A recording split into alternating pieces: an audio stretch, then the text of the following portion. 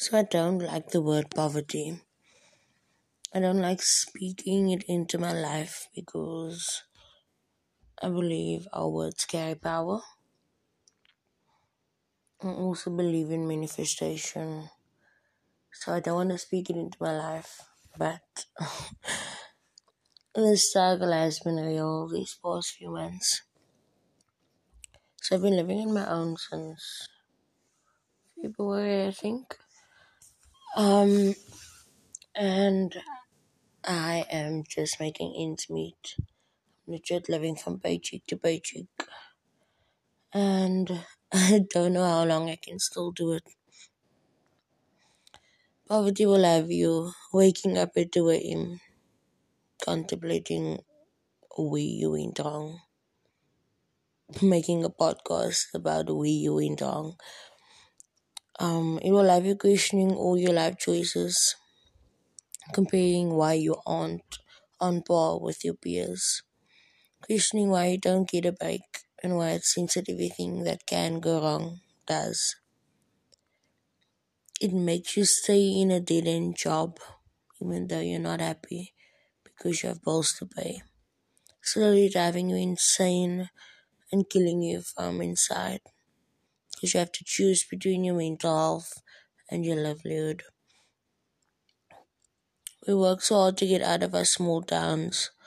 We went to study, hoping that it'll be worth it in the end. Living in Cape Town showed me how a degree means nothing, and to act with so many different people daily. And so many of us, to grade up, are working in call centers and in retail stores because the opportunities are either so limited or the chances are rigged that you actually get a chance.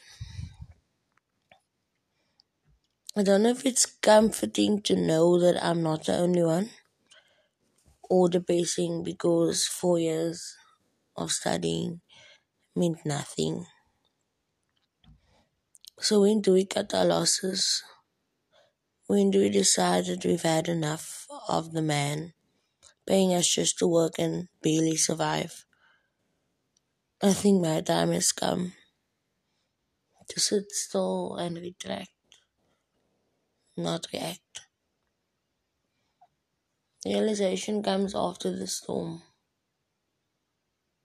when you've taken every blow that you could possibly take, and you're still standing. But until when? When do you choose to end it before it ends you? Remember, that company is gonna replace you within a month, while your mental health is going backwards and backwards, deteriorating and deteriorating until you are the problem. And it's not gonna be the company that pushed you to it. You didn't make a choice. You didn't prioritize your mental health. So I think that's what I need to do. I need to listen to myself and choose me for a change. Even if it means going back to Tilburg, starting over, clearing out the clutter in my mind.